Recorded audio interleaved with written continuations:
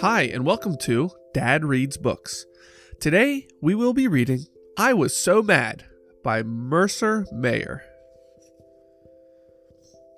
I wanted to keep some frogs in the bathtub, but Mom wouldn't let me. I was so mad. I wanted to play hide and seek in the clean sheets, but Grandma said, "No, you can't." I was so mad. I wanted to water the garden, but Grandpa said, "No, you can't." So I decided to decorate the house, but Grandpa said, "No, you can't do that either." Was I ever mad? Dad said, "Why don't you play in the sandbox?" I didn't want to do that. Mom said, "Why don't you play on the slide?" I didn't want to do that either. I was too mad. I wanted to practice my juggling show instead, but Mom said, "No, you can't."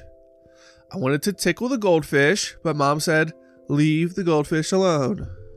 "You won't let me do anything I want to do," I said. "I guess I'll run away." That's how mad I was. So I packed my wagon with my favorite toys, and I packed a bag of cookies to eat on the way.